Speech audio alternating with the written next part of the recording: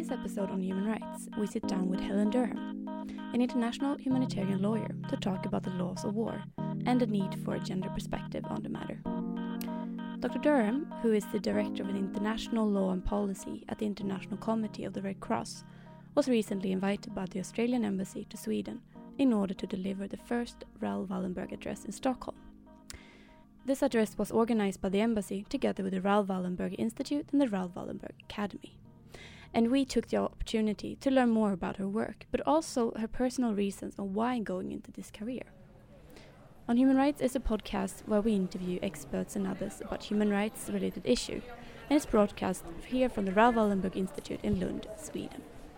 My name is Sandra Jacobsen, and the interview you'll hear shortly took place just outside the Army Museum in Stockholm after Dr. Durham's speech at the Raoul Wallenberg address.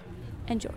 I am the Director of International Law and Policy for the International Committee of the Red Cross, and we have a mandate to be the guardians and the promoters of the laws of war. So I'm very lucky. I have a department of probably globally over 140 IHL experts in international humanitarian law.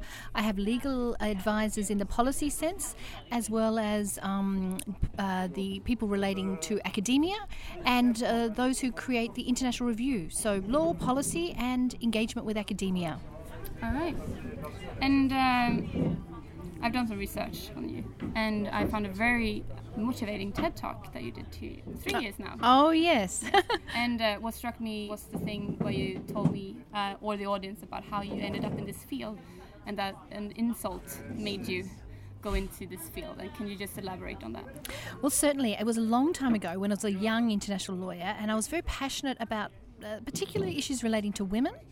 And so a friend of mine went to the former Yugoslavia, and she was working with women who were victims of rape in the former Yugoslavia back in the 90s. And I wrote to her and asked her what we could do back in Australia to help the women there. And she wrote back saying they'd like rape deemed a war crime. And I was like, well, I think there's other things we could do. This is a bit difficult. Can we do a cake sale or something? She said, no, they want legal jurisprudence of what they suffered was wrong.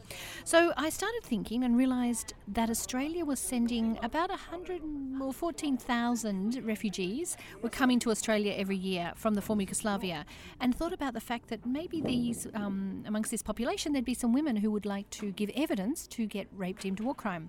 So I rang the Australian government, and I was a young enthusiastic lawyer, and I said, how is the Australian government taking the evidence from the refugee population? And they said, well, we're not. And I said to the gentleman, but surely that's an obligation. And I obviously must have been a bit irritating, because after a while he said to me very brusquely, listen, little lady, if you want to have the evidence taken, take it yourself. And he hung up on me.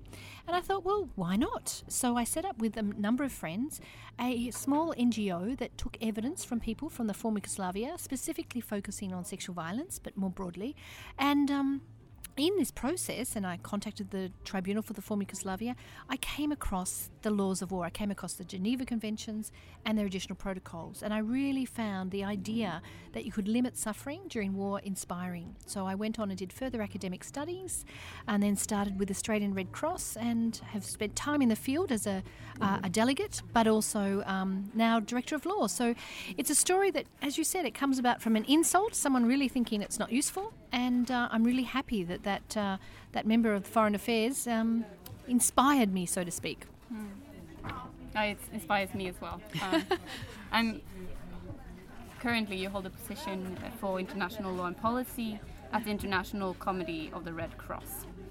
What does that entail? What does that mean? What do you do? Okay, well, what that means is that the Geneva Conventions, their additional protocols, and a number of other treaties relating to weapons are the framework that is the normative requirement of reducing suffering during times of armed conflict. And I'm sure many of your listeners would know more details, but that's a basic explanation.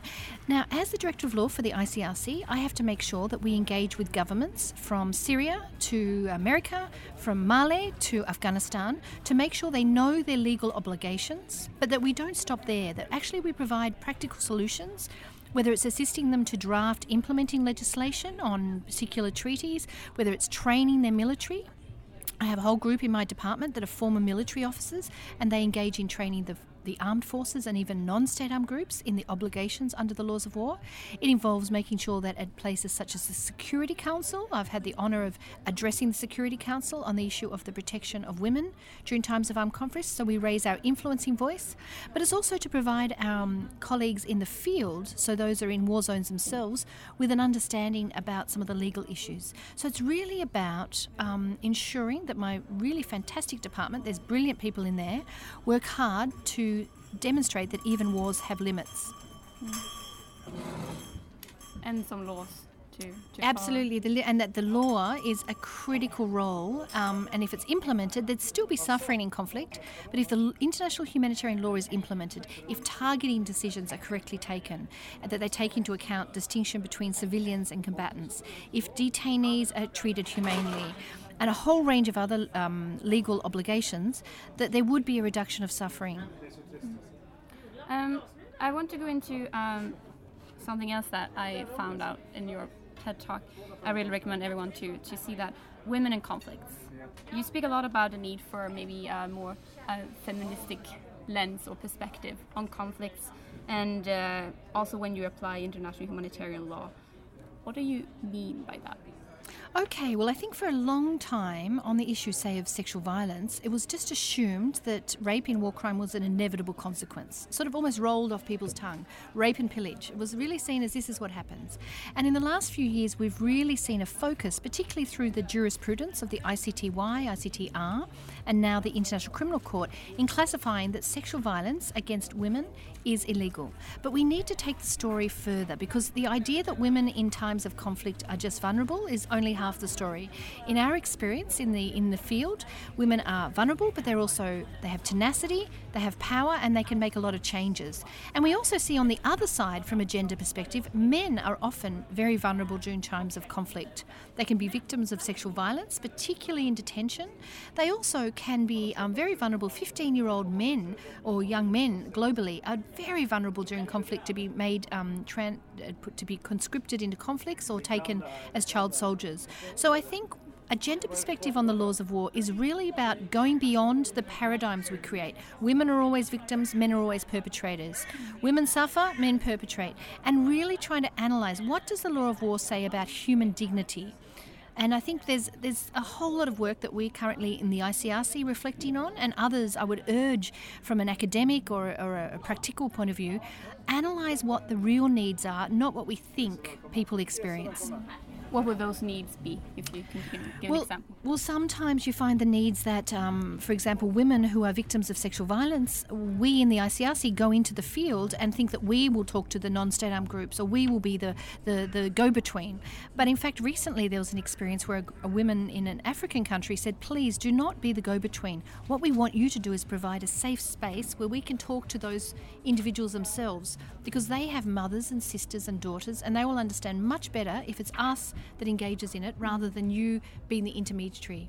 I also think there's issues particularly relating to sexual violence against men in detention. Last year the ICRC visited almost 1 million people detained due to armed conflict and other situations of violence, and we really do see that men are often victims of sexual violence, but it's not in the minds of the humanitarians, and so they don't necessarily do programs, they don't provide adequate support. So in a practical sense, it's really about listening carefully to what people need. And have you seen any change since rape in itself has been made as a war crime? Yes, well, since we've got now a lot of jurisprudence that rape is not just a war crime, but it can be a crime against humanity and even genocide, sometimes I get a bit it's heartbreaking, because it always strikes me that you still hear a lot about sexual violence in conflict. But I think the progress we've had is, number one, we know that it's a crime. And 15, 20 years ago, when I started in this area, when I was engaged in training the military, I couldn't guarantee that they'd be prosecuted. And now I can say, I can't guarantee you won't be prosecuted for sexual violence. And some of the judgments have been quite strong. 30 years of being detained if you commit sexual violence. So I think what we've seen is a shift where there's an understanding that sexual violence is not acceptable. The second thing is we are talking about it. The fact that we're discussing it now is a huge leap. 15, 20 years ago, it was not on the radar. And so I really hope the fact that we still keep hearing about it is not that there's more sexual violence, but people are comfortable and feel empowered to speak out. So I think human nature is from the dawn of times. I mean, I always say Homer's Iliad started with the discussions about the trading of women. So I think we're naive if we think we can change this overnight, but we are progressing it. We can talk about it, we've got jurisprudence, and we can embed it more in training. And also just talking about it and also accusing people when sexual violence has taken place. I think we can see a lot in the Me Too campaign. So the Me Too campaign has had a huge influence, not just in countries like Sweden, but across industries. And the humanitarian industry itself is also reflecting on the sexual abuse and exploitation. So I think that we currently see an environment globally where sexual violence during times of armed conflict, as well as during times of peace, is spoken about. And that is certainly a next important step to make sure we eradicate this lack of dignity. Since the dawn of time, people have been using women's bodies as battlefields, and we've really got to make sure that we do everything we can to stop this situation. I will go on to that you're saying that you're meeting women detainees in your work. Can you just explain a bit more? Like, do you see that these women face the same problems?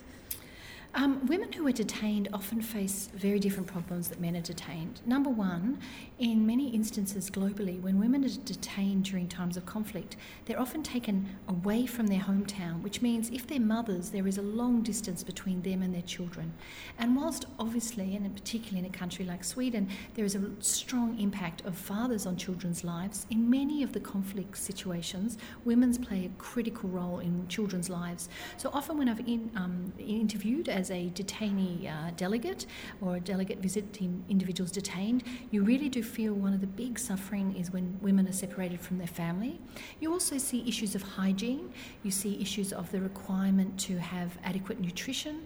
So I think there's a lot of issues that women experience during times of armed conflict when they're detained, and we need to think carefully about how we program for them as humanitarians and what the law does to protect them.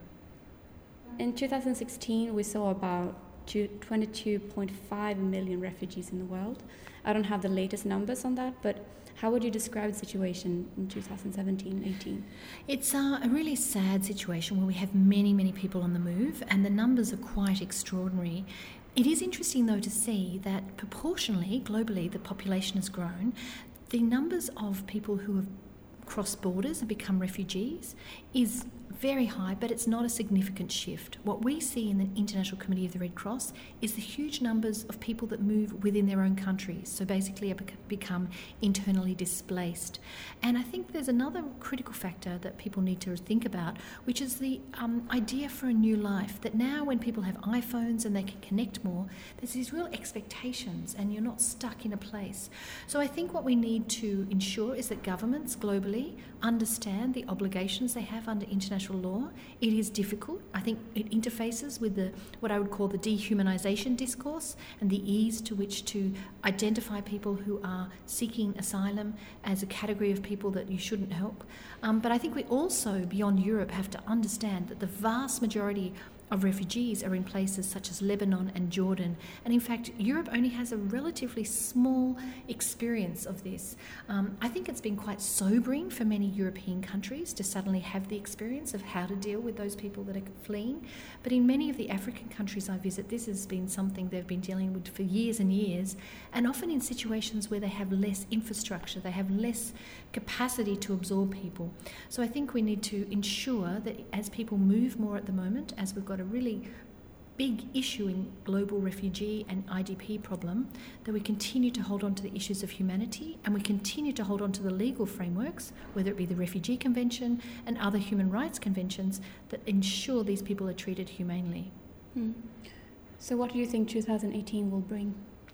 Well, I think we need to look very carefully in the area of the laws of war of new technologies, artificial intelligence interfaced with cyber warfare, interfaced with autonomous weapons. So we really need to make sure that we get our minds as international lawyers ahead of the game, that we don't just respond to the problems when they occur, but we think really broadly. One of the things that my department and the International Committee of the Red Cross is flagging is we need to hold on to human decision-making in the development of new technologies during warfare. I think we also need to start looking in 2018 and forward about IHL, or the laws of war, and the environment. I think that the environment is, as many people would know, protected under IHL, but it also can be a reason for conflict. So the issue about the environment and IHL is another matter we need to take into account. I think finally we need to get better at understanding gender issues. I've been talking about them for years, but gender, diversity, intersectionality, where you look at people not only through the lens of gender, but disabilities, sexual preference. I think there's a whole range of areas of how people are categorised incorrectly. I always say that armed conflict exacerbates pre-existing inequalities in society, and we need to start there because it's got a connection with times of peace, the way we treat people during times of war. Speaking of Raoul Wallenberg, he was a person that stood up for human rights before maybe human rights even existed in that practical sense. I was thinking, could you maybe think of an example today, people, organization, individuals that does similar work but doesn't get the credit for it now but might get it later? Absolutely. I think real visionaries are never understood or respected during their times. I won't name individual organisations, but there's some amazing women's groups that I've come across globally in places like Africa, the Middle East, that are really standing up for issues of dignity. They find it difficult. They are finding themselves at the cutting edge and often have to do things in a quiet way, and therefore can't get the credit as they currently stand. But I look at some of the really grassroots women's groups, say for example on issues in Africa relating to ensuring that women aren't sexually abused during times of armed conflict, standing up to the warriors themselves and explaining to them that they need to have dignity in the way they treat women. So I think that it's often the quiet behind-the-scenes work where real courage is found, and probably in 10 years' time there'll be acknowledgement of that, but I think the way human history goes is we sadly don't acknowledge ourselves at the right times. Yeah, and with those words we'll end this podcast and I will let you go. Thank you very much, and it was great to have a chat. That was Helen Durham, Director of the International Law and Policy at the International Committee of the Red Cross. Interviewed by me, Sandra Jacobson, for our latest episode on human rights. I hope you enjoyed this podcast, and if you want to listen to more episodes regarding human rights issues, then be sure to check out our website rwi.ly.se or follow us on SoundCloud or iTunes. Thank you.